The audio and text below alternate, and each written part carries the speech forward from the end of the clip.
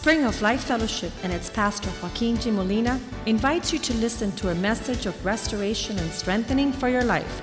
Be a part of the vision, changing the world. For this day that you have made, we thank you, Lord, for the provisions that you have bestowed upon us. We thank you, Lord, for the abundance of the thoughts you've had towards us, and that you, Lord, have prepared a way where there seems to be no way. We pray, Father God, that you would give us understanding and that your word would be a lamp unto our feet, that you would give us what we need today so that we might understand the times and the seasons we're living in, and that we might be able to overcome every obstacle and interference, Lord, and that we might inherit those great and precious promises that you have made towards those who seek you, Lord. Give us a heart to be receptive to your word. Give us understanding so that we can know you, Father God, and be known by you. And that in all things, Lord, we would be fruitful, that we would increase, that we would declare your faithfulness in a crazy world, Lord. We pray that we would be those that would offer a glimpse of hope and of understanding to a lost world. We pray that your peace would be upon us and that your word would be sent out and not return void, oh God.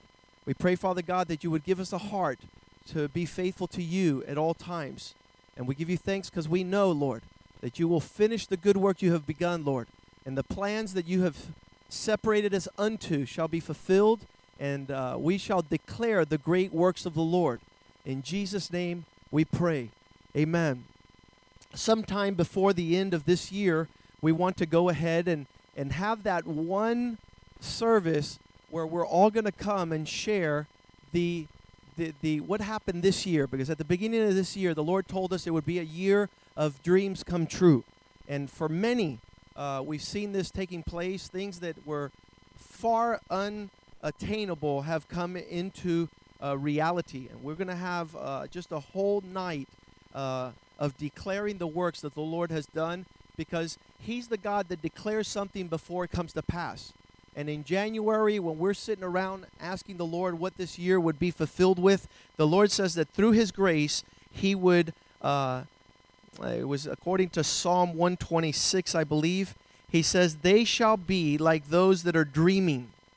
When God's fulfillment comes into your life, the full expression of his fulfillment, in Psalm 126, he says, look at the great things that God has done. He's brought us out of tight places, and we were like those, 126 verse 1. He brought us back from difficult places, and he says we were like those who were dreaming. And so there's only one type of people that don't dream, and it's those that are going through nightmares. When you're not living the purpose and the plan of God for your life, it's nightmarish. And I remember those years in my life. And so let us turn to the Word of God now so that we could understand a little bit of where God is leading us to. It says in 1 Corinthians chapter 10, verse 5, Paul is writing in the New Testament, and he says these words, nevertheless, God was not pleased with most of those that were in the wilderness, and most of them were scattered and lost their lives in the desert. Now, if you're a Christian, you need to be acquainted with wilderness. You need to be acquainted with a road that doesn't seem like a road that you would choose. And many times when God is leading us through this wilderness, if we don't understand the wilderness, we will not get through it. And I'll guarantee you one thing as a Christian, the Lord has prepared many a wilderness for your life, and it's with a purpose. It's not to destroy you. We see the people of Israel when they started on their wilderness route on the way to the promised land, that they came up to Moses and they said, Moses, did God bring us out here to kill us? We should have stayed where we were. How many have felt like that? You know, why did I have to draw near to the Lord? It almost seems that it got worse. The closer I get to God, the harder it is. But let me tell you that one of the purposes for wilderness, and we'll start right there. Every wilderness will remind you of God. This is an appointment that God has for you, and it's tailored and fashioned to only you. It's a walk that you're going to look to the side and try to blame somebody. You're going to say, it's my husband's fault. It's the government. It's the economy. It's the lack of employment. No. Listen to me. A season in the wilderness is not by accident. And it's not there to do you harm. I'm going to tell you that I could only preach this message after 30 years of walking with the Lord. And let me tell you something. I've learned not only to allow God to lead me through a wilderness, I've learned, like Jesus Christ, sometimes I want to run into a wilderness. Because there in the wilderness, I'm going to find God. I'm going to it's just going to be me and the Lord. And I could hear His voice clearly. And there's nothing in the wilderness. Could you say nothing? Nothing's there but God. And so when God is there, He speaks more clearly and you hear more clearly. In the hustle and bustle of the city and amongst a very populous place, because again, in the wilderness, there's nobody. And so you'll see throughout Scripture that God has decided that this place of wilderness will be the place that He will allow us to focus. He will allow us to prepare. It was God who told Abraham, leave your mother and father, leave your family, leave the city, leave where you're comfortable, leave where your confidence is on something else. Leave on where your comforts come from those things around you. And so this world-changing wilderness, I'll tell you something, that everyone who's ever gone through a wilderness, be it in the Bible or be it now in the modern times, has found his strength, his fruitfulness. You'll see every man of God led into the wilderness by the Lord comes out more focused, more passionate, more faithful, more mature.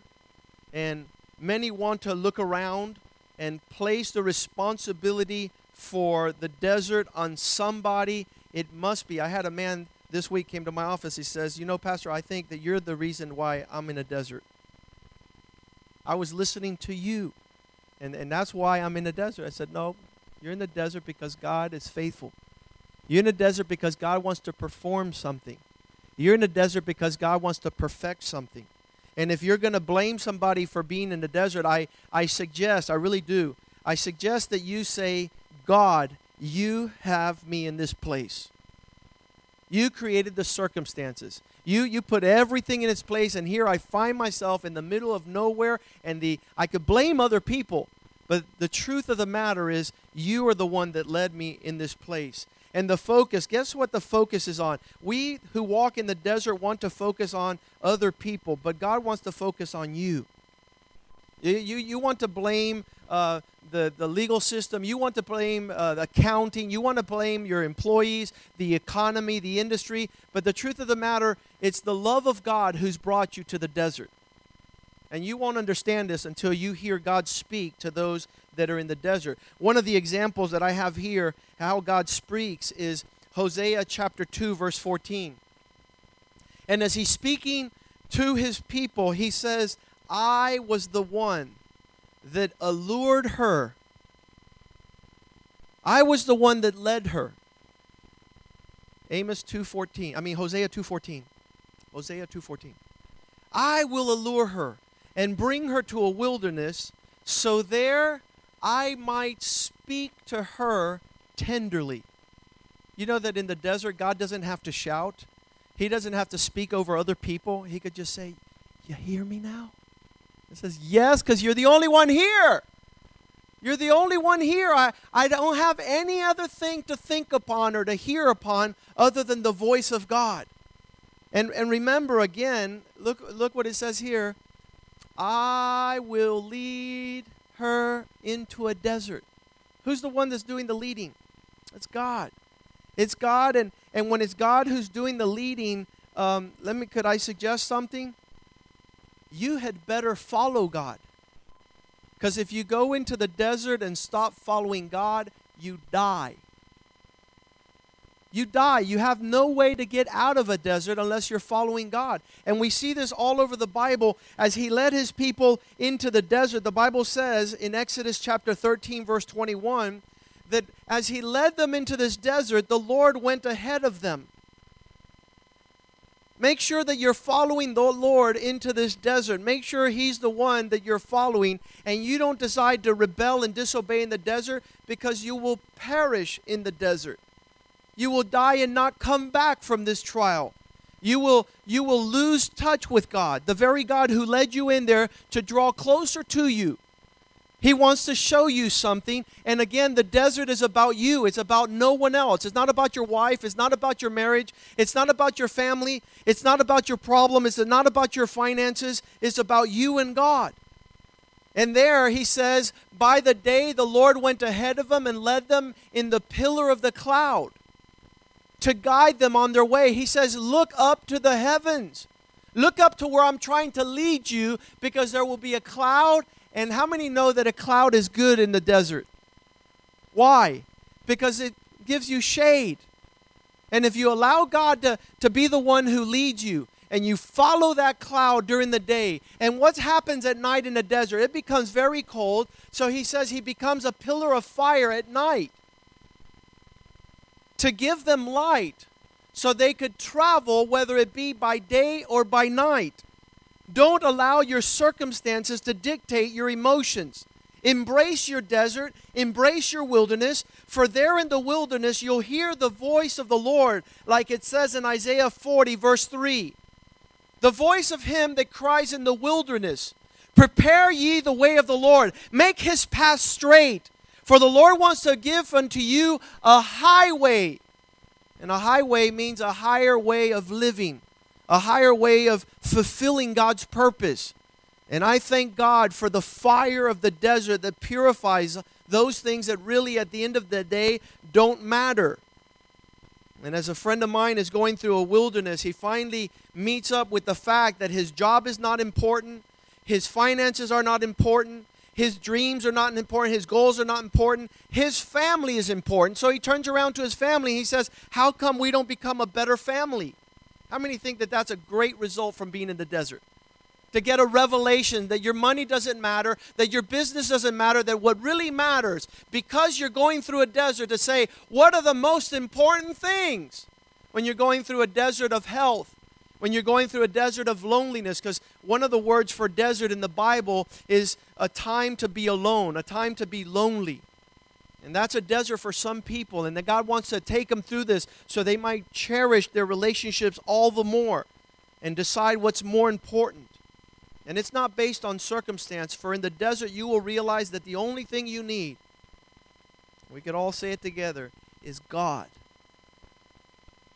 I don't know what you're crying about this morning, but I pray that you would have a revelation in a desert that the only thing you need is God.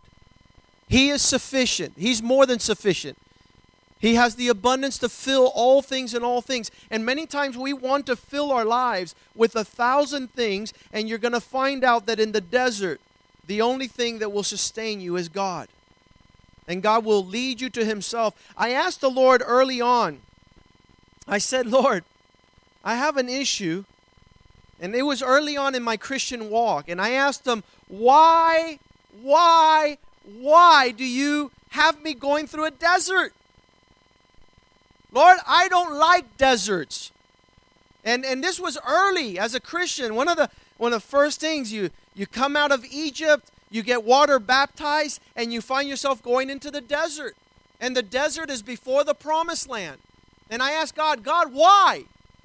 He says, I want to know some things about you. In Deuteronomy chapter 8, the Lord led me to verse 2. You shall there remember all the way which the Lord your God led you these 40 years in the wilderness. Okay, God, what for? To humble you? A desert's a place where the only sufficiency is God. It's not about you. It's not about your ability. If you're stuck on you, you're stuck on stupid. If you think you're the one that's going to pull you out of the present situation, you're out of your mind. The only one that can pull you through any circumstances is God. And for some of us, that's very humbling because we think we could do it on our own. And I've learned a long time ago that when you let God, you let go, you let God, then things start coming into their places. Things start falling in their priority. Then I start enjoying everything that's going on, because even prosperity without God is not enjoyable. My friends are reminded with the stomach ulcers and all the anxiety and all the panic attacks and all the pills full of indigestion, that the more they increase, the more they don't sleep, the more the life doesn't make sense. The more prosperity they have, the less enjoyment they have in life. And so God says, I brought you there, verse 2, so that I can humble you. Okay, Lord, I'm very humbled right now because I can't do anything, and it's kind of obvious that you have me in a desert, and I don't know my way out, and it's all dark. Unless it was for your light, I could not see. If it wasn't for your cloud, I could not have refreshing. And he says, not only did I bring you to this place to humble you, and if there's anything that the Lord is an expert at, does anybody know? It says humbling the proud. He knows how to fix the attitude. This is a perfect attitude adjustment process. He knows how to humble those that exalt themselves. And he says, not only did I bring you out here that I might humble you, but I brought you out here to test you. Well, Lord, what do you want to test? I want to test your heart, to know what was in your heart. Because there's nothing that reveals the heart more than difficult times. How many say amen? When we're going through difficult times, those real words come out of our heart. Those real attitudes come out of our spirit. And so God brings you into a time of difficulty, because there He's going to decide whether or not you're a good husband, a good wife, a good Christian. Just turn up the fire a little bit, and you'll start seeing that out of the abundance of the heart, the mouth will speak. I want to know what's in your heart. Whether you would keep my commandments, whether you will walk in my ways. And so verse 3 says, He humbled you and allowed you to hunger and fed you with His provision, which you never knew.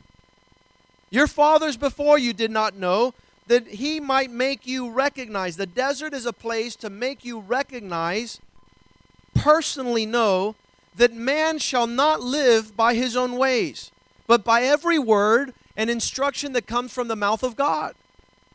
I was talking to a friend last week, and he says, and he's not really known in his sphere of friends and his profession to be a man of faith, but when he lost his job, how many know that that's a desert?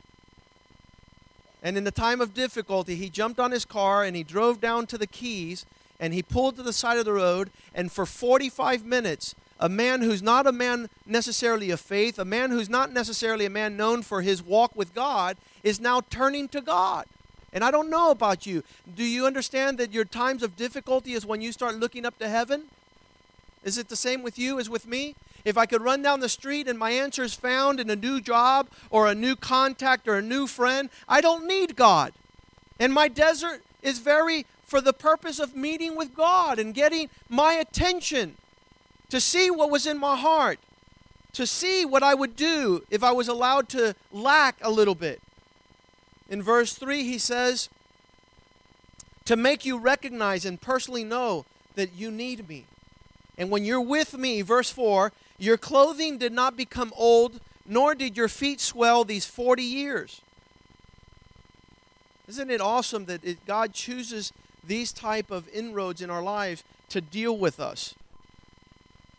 And I want to tell you that the desert is to prepare you for another place, and I see it here in verse 7. The desert is to prepare you for the places that are coming.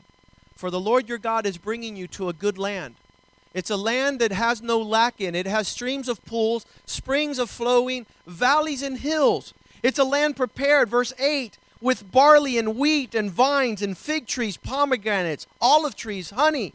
A land which you shall eat without shortage or lack of nothing. A land whose stones are iron, out of whose hills you will dig copper.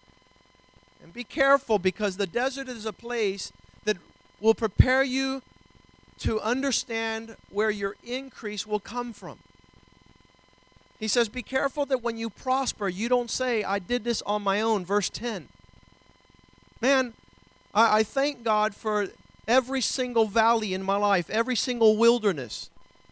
When you have eaten and are satisfied, you praise the Lord your God for the good he has given you, and not be lifted in your own minds.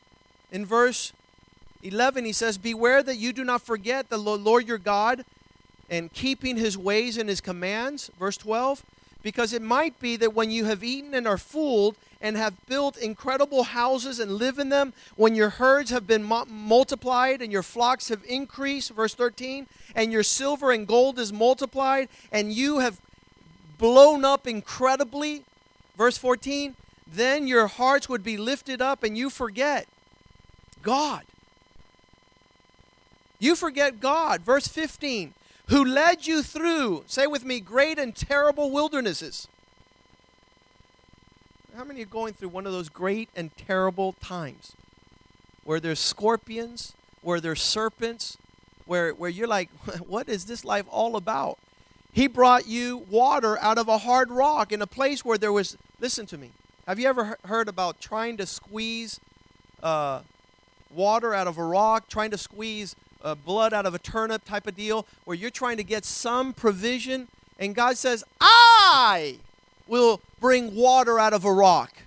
In the place where there's nothing, I'm going to cause a spring to flow.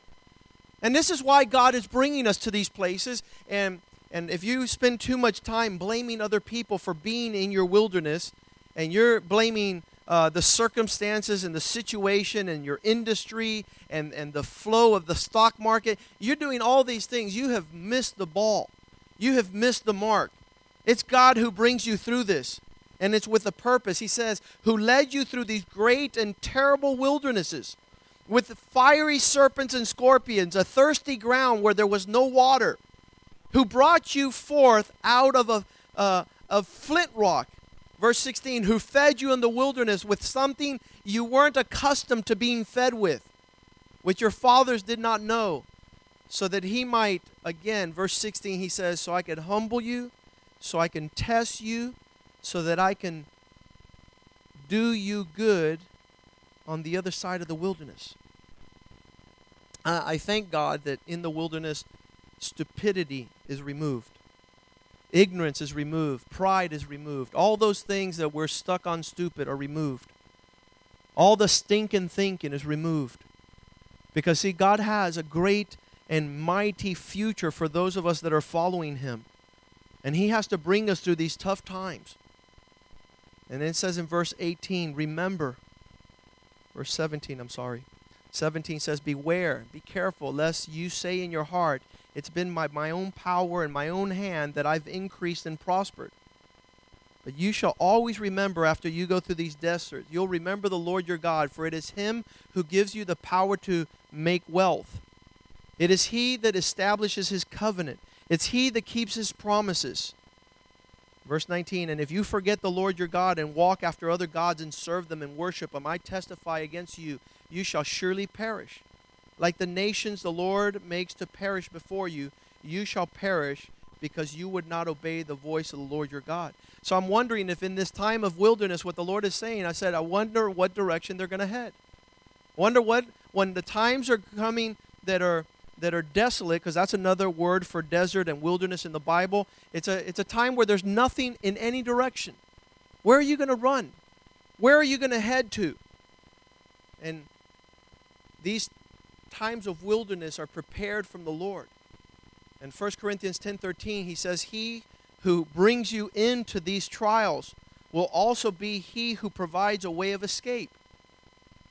I want to tell you that not only is the wilderness about you, and it's not about other people, and it's God who created these wildernesses, and it's with a purpose. And so I'm saying, Lord, if I'm going through a difficult time, instead of beating around the bush and acting like it's not about me, I want to say, Lord, I know that I'm going through this time because you want to deal with something in my life.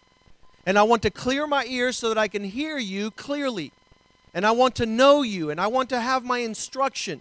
And what are the things you're going to give me during this time that will help me in the times to come?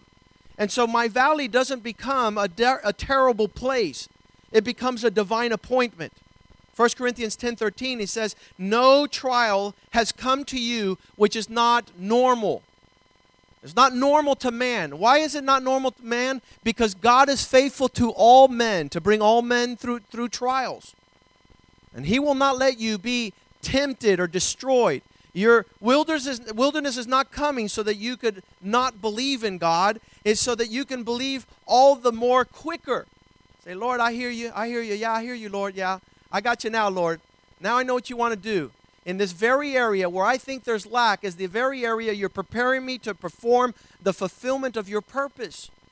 And you're taking me to refine the edges. The fire is burning. You want to burn something out of my life. You want to make me place, say this with me, place my trust in God. And we don't like that. That's why most of you didn't say it. This is a time where we want to transfer the management of the business into the hands of a faithful God. Not a dumb unbeliever who doubts the faithfulness of a God who's led him all the way out of Egypt.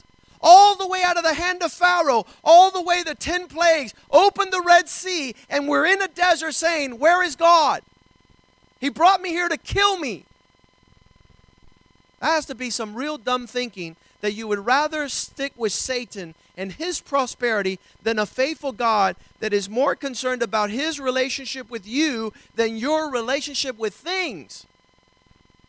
Things. Those things that surround us that fill in the gap.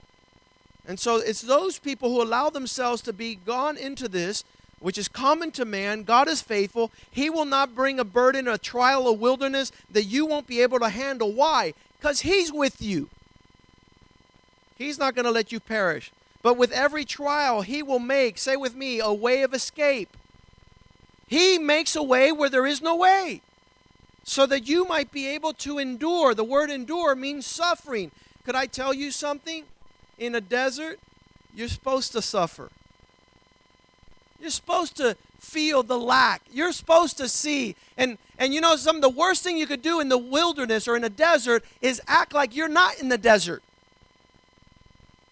And you're going through problems and you say, there is some water. And you run over and you dive in to a mirage.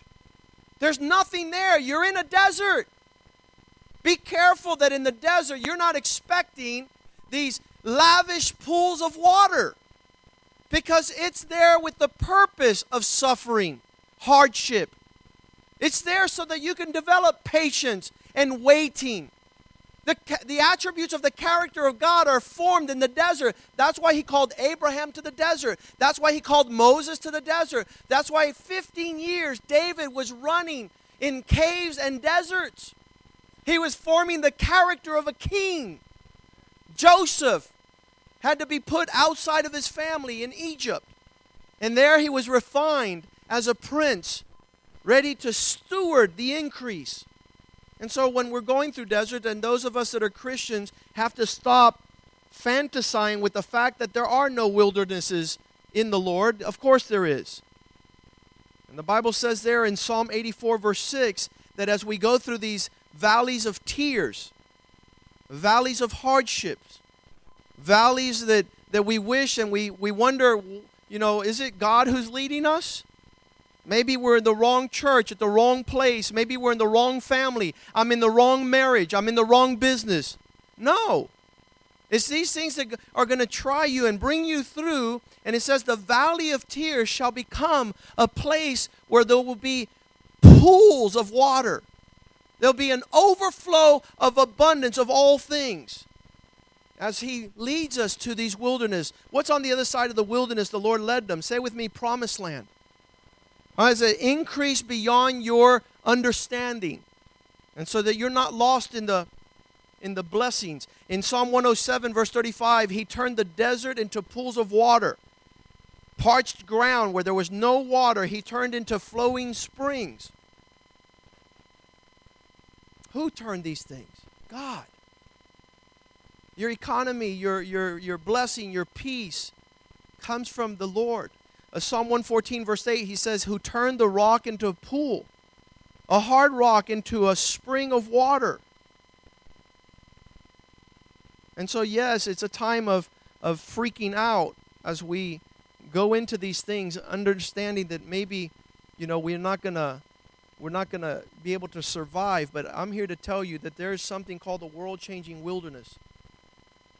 And we'll be going through it at different times in our lives, and some of us will learn to run to the wilderness. And you say, why would you run to a wilderness? Because I need to hear from God. I need God to deal with me. I need something to show forth that God is leading my life, and I'm not leading it on my own.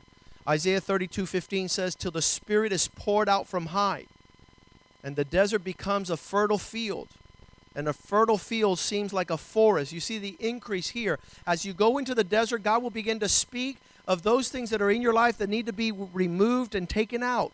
He'll talk to you about those things that need to be increased and added. He'll talk about those things that need to be refined and polished. He'll start ministering to you like no one can minister to you. There's all types of good ministry, but there's nothing like a season in the desert where the Spirit of God is the one that's ministering to you, and you're hearing that voice. In Exodus chapter 16, we see as he led his people, verse 1, they set out from Elim, and all the congregation of Israel came to the wilderness, which is between Elim and Sinai. That's the front part of the desert. On the 15th day of the second month, after they have left the land of Egypt, you leave the world and all its sin and all its misery, and now the Lord is leading you not to a pool of water, but to a wilderness. He's leading you to a tight fit place. And he said to them, would it that be, this is what these people said in verse 2. I hope this is not you. And the whole congregation of Israel began to complain against Moses and Aaron in the wilderness. Is that like us? When we start going through a wilderness, we start trying to blame somebody? We start trying to point fingers as the reason why we have just approached a desert? Somebody took us in the wrong direction. Somebody led us in the wrong path. No, has nothing to do with that. And you'll start grumbling, and you'll lose the whole purpose of the desert if you don't start saying like this. You say with me, you say, I'm in the desert. God led me here. He must want to tell me something. He might want me to, another word for desert is transition or change. And so God wants to change the course. And he said to them, this is what the leaders of the congregation said to Moses, why didn't you leave us when we were in the world? Why, see, would it that we had died in the hand of the Lord in the land of Egypt, when we sat by incredible barbecues next to pools and ate bread to the full? For you have brought us out here to a wilderness so that we can die by hunger. See, if you get a fleshly approach on the wilderness, you'll discourage everybody around you. You'll discourage your own self. You'll say, God is bringing this because he's angry with us. He wants to kill us. And the Lord says, behold, I will rain bread, verse 4, from heavens for you. Your source will now come from me, and the people shall go out and gather the day's portion every day, so that I can test them whether they will walk in my ways. On the sixth day they shall prepare to bring twice as much as they gather in daily. In the desert you learn God's schedule, God's agenda, God's priorities. And Moses and Aaron said to the people, at evening you shall know that the Lord brought you out of Egypt, and he's the one that's brought you into this desert. And in the morning you shall see the glory of the Lord, for he hears your complaining against the Lord. For what are we that you murmur against us? Why are you pointing your fingers at us for the desert God is leading you in? This is about you. It's not about your girlfriend, a boyfriend, your friend. This is about you. And Moses says this will happen when the Lord gives you in the evening flesh to eat, and in the morning bread till you're full, because the Lord has heard your complaining, which you murmur against him. What are we? Your murmurings are not against us, but they're against the Lord. There's part of this message that I want to make sure that you get, because if you're going to be able to be successful going through these hard times, I need for you to be grateful in the midst of these traversing. It changes the whole aspect when you start thanking God for your desert. And you say, God, I must be in need of a little adjustment because you're leading me into a difficult place. And so your heart turns from complaining to thankfulness. Lord, thank you. Because you've made time for me, and you have fashioned this little journey through a tight place to deal with my unbelief, with my attitudes, with my midget thinking. You want to stretch me. You want to make something better about what's going on. You'll start looking at your schedule, your agenda. You'll start looking about everything in your life when you're going through a desert. You might think you have a mole and it's full of cancer. You'll scrutinize everything. A desert's an awesome place. You start trying to figure out, Lord, what's going to happen now? And the Lord is trying, like GPS, bringing you in. Hot, hot, hot, hot, hot, hot. And He's bringing you to the very place, and you're going to say, wow. Thank God he dealt with me with this great love. Thank God that no one else could talk to me like He talks to me when I'm in the desert. And so look, he provided for them, and on Saturday they were to fill in for 2 evenings. It's just rearranged, because every day He would cause it in verse 14. And the dew had gone, behold, upon the face of the wilderness there lay fine flake-like thing that was like bread. And when the Israelites, verse 15, saw it, they said, what is this? The Hebrew word manna means, what is this? For they did not know what it was. And Moses said to them, this is the bread which the Lord is giving you today, so that you might eat. This is what the Lord commanded. Let every man gather as much as he needs, each person according to the number of the persons in your tent, and take it every man for his own tent. The people did so and gathered some more, some less. When they measured it, he gathered in much, had nothing left over. And he who gathered little had no lack. Each gathered according to his need. And Moses said, let nothing be left until morning. But they did not listen to Moses. Some of them left until morning, and they gathered more than they were supposed to, and it turned into worms. And it began to stink and was foul. And Moses was upset. Isn't it tremendous? Verse 22, it says, on the 6th day they gathered twice as much as they needed, and all the leaders of the congregation came and told Moses. And he said, the Lord said, tomorrow is a day of rest, a day of the Sabbath. Bake and boil what you bake and boil today, that all that remains shall be put aside for you to keep until morning. And they laid it aside till morning, as Moses told them, and it did not become foul, neither did it become full of maggots and wormy. Moses said, eat that day, for today is Sabbath in the Lord. 6 days you shall gather, but the 7th day shall be a day of rest.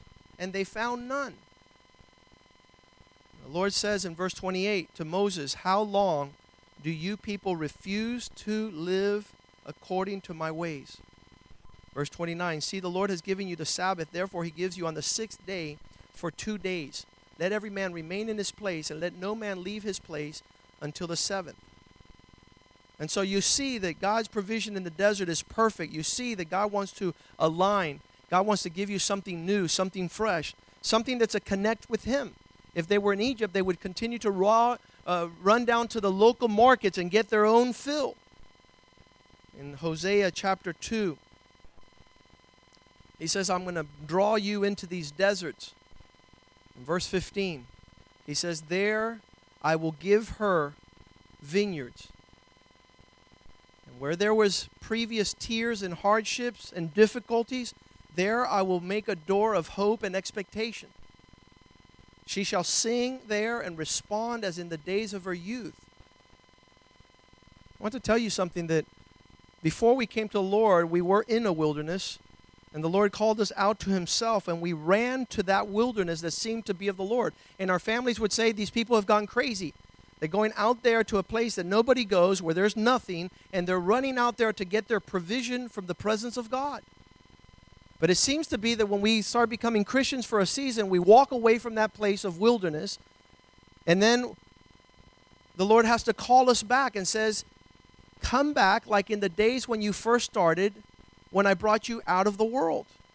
And this is what happens in the desert. Verse 16, and it shall be in that day, says the Lord, that you will call me my husband, and you shall no more call me confusing names. there was a transference in my law practice many years ago. As I started practicing law, all my source of income would come from a particular field of practice, and all of a sudden it would dry up, and I was like, what happened? And then there was a pool of water here of provision in another area of my business, and I said, okay, this is it. And you want to build a shrine around there? You want to make that your source, your God, that speaks to you? And God says, no, I'm your source. And that pool dries up. And so God is leading us to the way we should go. Where should we go? To God himself. And he says here that I will give to you. Let's go ahead and read verse 17. For I will take away from you the names of other idols out of your mouth. There shall be no more mention. It's not going to be about the sources outside of God that become our source. It's not the this plant, it's not that plant, it's not this company. It's God. It's God. And so you learn how to, in these deserts, to lift your eyes to the heavens. Where does my source come from? I'm not going to make these pools my gods to bow down to them. Neither will their names be in your mouth anymore. They shall no more, verse 17, be mentioned or seriously remembered. In verse 18, in that day I make a covenant for Israel with the living creatures in the open country and with the birds of heaven, the creeping things on the ground. I will break the bow and the sword. I will destroy all the weapons of your trust. And it will be me that causes you to lay down safely, not the market, not Wall Street, not the political systems, not the political parties. And in verse 19, he says, I will be your husband forever. I will betroth you to me in righteousness and justice, in a steadfast. He's going to bring stability in our life. And this thing about being on the up and on the down and on the up and on the down is when you're out of God. When you're in God, there is this stability. And I've learned from season to season to go, oh my God, I know he's going to catch me. Oh, here we go again on one of these wilderness travels where I can see nothing unless it's the light of the Lord. When I feel cold unless I'm next to the pillar of God. Where I'm not fantasizing about a mirage because I know that his source is sufficient. I'm not seeing things in the desert. My eyes are fixed on God. Things don't come and go. He's there and he's faithful. And it says there in verse 20, I will betroth you to me, say with me, in stability. That's what this world doesn't have. That's why the people, they're millionaires, Bernie Madoff, oh, he's the man. I hate his guts. I'll spit on his face. Why? Because it's a false. It's an illusion to be somewhere where God is not. And then the next day, you don't have family, you don't have wealth, you don't have nothing because you're not founded in him. He's not your source. He's not your strength. And thank God for the deserts that refine this in our lives. I will give you stability. I will be your faithfulness. I will show you. You will recognize, be acquainted. You will appreciate and give heed. And you will cherish the Lord. That's the focus. That's where we're headed. That's why Christians nowadays are all over the place. They refuse to go with God to the wilderness. And in that day, verse 21, I will respond, says the Lord. I will respond to the heavens, and they shall respond to the earth. We will ask the heavens to rain, and the earth will receive what I send. Verse 22, the earth shall respond, the grain, the wine, the oil, and these shall respond to those who pray. And verse 23, and I will sow her for myself anew in the land. I'm going to put you in a beautiful place. I will give love and pity and mercy, the one who had not received this. I will say to those who were not my people, hey guys, you belong to me. You belong to me. Quit wandering in these God-forbidden places outside of God. There was a time and a place where the people of God became famous for only being able to rejoice when things were going good. And so the enemy said, we can attack them when they're going through a wilderness. Because in the wilderness, my people get depressed. These people stop praising the Lord. They start marrying off to unbelievers. They started trusting and putting their faith on idols. And God said like this, he heard that from the heavens in 1 Kings 20:28. And there came a man of God and spake to the king of Israel and said, Thus saith the Lord, because your enemies have said, the Lord is only powerful in the hills, and he's not the God of the valleys and the wilderness. Therefore I will deliver this great multitude, that you will know that I am mighty even in desolate places. That I am mighty even when you, and get this with me once and for all. Can you say with me, God is always present? Because once we start going through the desert, we're like, where'd you go, God? What happened? He's there. Why is he there? He's promised, I'll never leave you. I'll never forsake you. I'll never abandon you. So when the devil in the wilderness makes you believe he's not there, he's right there. And you can thank God, and you know it's just a season. You know it's just a time. You know that God is bringing you into a great place. You know that you're not a extraterrestrial. You're not a Martian. God has not forgotten about you. All over the Bible, he has to tell his people, I'm there for you. I brought you there only for one reason. We could read the reason right there, Isaiah 48, verse 4. I had to break your neck, my friend. You're too proud. You're walking in self-sufficiency. You thought it was all about you. You forgot it was me. For I knew how stubborn you were. I knew how stiff-necked you were. I knew your forehead was a bronze. You would not receive my word. I need to close the source. This is why God brings us into the desert. And I'm telling you, now I have to understand that when God is taking me through these pathways, something I need to learn. It's not about anybody but me. And it's God trying to get my attention. And he's speaking directly. And I need to hear him. And I need to focus and say, Lord, what's going on? Yeah, okay. Yes, Lord. Yes, okay. I'm sorry, Lord. I missed that. And you readjust. You realign. And he says, I brought you to this place because you're stubborn.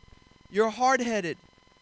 And there's never any peace for those that, look what it says in verse 22 there. There's no peace for the wicked, those who refuse to learn in the desert. But for those that are in the desert and they know why God is sending them there and they know why they're traversing this place, verse 21 says, they thirsted not when they went through these wilderness. This is one of the things that I said. I said, Lord, I'm going to die. And I don't. Lord, I'm going to starve, and I don't. Lord, I'm going to be thirsty, and I'm not. And even in the wilderness, you see the Lord's goodness upon your life. You're not in the great lavish abundance of extravagance, but it was because we didn't follow the Lord. The more he blessed us, the farther we got from him. The more he increased, the less you had to seek his face. How much time you have to seek the Lord when you got a wilderness? All the time. I'm unemployed. Might as well go to church. What happened when you were employed and never went to church? So God has to sit there and lead you into a wilderness. He has to take your marriage, your employment, your business, your clients, your contracts. This one man in Mexico had 300 employees.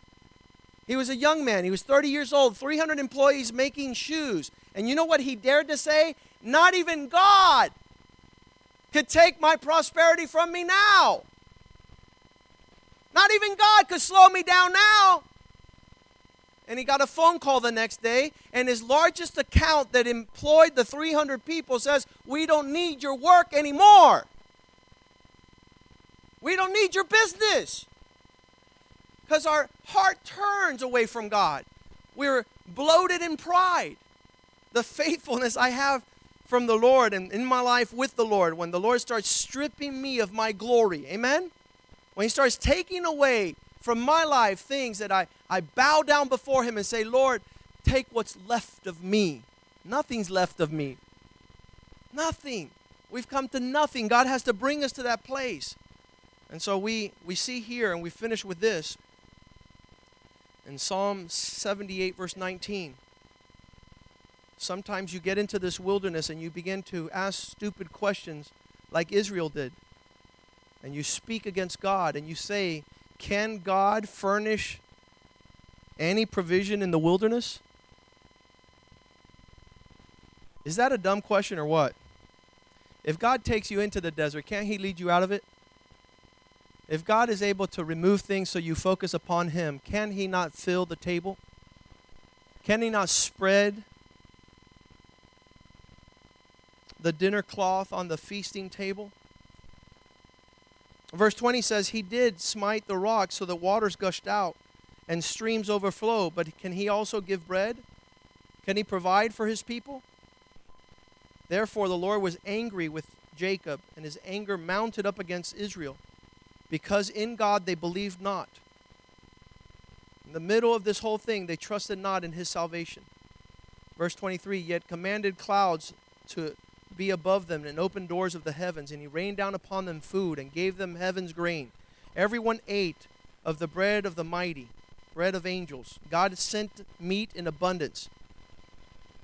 But God in His wrath came upon them, and He brought down the strongest, the sturdiest, the most competent, able of them. He destroyed. Smote down Israel's chosen youth. In spite of all this, they didn't turn. They still sinned more. They believed not. Verse 40 says, as often as they defiled and rebelled against Him in the wilderness and grieved Him in the desert. Now, this is all to determine the attitude of your heart. And I don't want to know if in God your heart turns evil, what would happen if you prospered? I could only say you're going to do much more. Let's stand this morning and say, God, in the midst of this famine, in the midst of this difficult time, in the midst of what I'm going through, and I've thought of this 1,000 times. I've thought of this 1,000 times. Could God in one instant change my circumstance? Answer, yes. If God in one instance could change my circumstance, it must be that there's still something that He needs to do. There's still something He needs to say. There's still something that I need to hear. There's still something that is in my life that I haven't settled accounts. I'm blaming my brother, my sister, my church, my pastor. I'm blaming my youth. I'm blaming my parents. I'm blaming the circumstances. And God is saying, hey, buddy, how about you? How about you? Can you listen to my voice? Can you hear my commands? Can you follow my ways? Or do you need a perpetual wilderness? I want to tell you something. Historically, those that know about the Bible more than I do have determined that the people of Israel could have gone into their promised land after 11 days. A week and a half. From the time He took them out of Egypt to bring them into His promises. You know what? They took 40 years and some of them never entered in. And it wasn't because God's promises are false. And it wasn't because the desert was too strong. It wasn't the heat in the desert. It wasn't the cold in the desert. It wasn't the snake or the scorpions. It wasn't the lack of food. It wasn't the lack of water. There's only one thing that will keep you from God's promises in your life. And you know who that'll be? You point your finger at you. You're responsible for how long you spend in the desert. You're responsible for how long the testing comes. James chapter 1 verse 2 says, when you enter into these wilderness, start to rejoice. Start to count it all joy when God leads you into diverse wilderness, specially made and tailored with your name on it, that you might become a stronger people, that you become a more faithful people, that you become a believing people, that your steadfast confidence is in the Lord and in nothing else. Father, we thank You for Your goodness in this place. Lord, we thank You because even in tough times, Lord, You will cause us to increase. You will strengthen us. We will have greater revelations of who You are. The tests will produce greater testimonies. The mess, like I read last night, will become a greater message. Lord, all these things that come into my life are specifically tailored, and their ingredients for the recipe is for excellence for the Lord. We give You thanks for trying us. We give You thanks for every wilderness that You have designed. We know the time there is not well vested, Lord. We know that it is specifically catered to that which will make us a great people. And I pray, oh God, that we would from this day forward embrace times of wilderness to be alone with God. That we would not be left, Lord, and put to shame because we run and fret and unbelief and speak the words that are not to be spoken. That there would be gratefulness in our hearts. That the words might be words of wisdom. That we know, Lord, that we will come out the other side polished like gold, refined in fire. We give you thanks in Jesus' name. And the people of God say amen. Greet one another in the love of the Lord.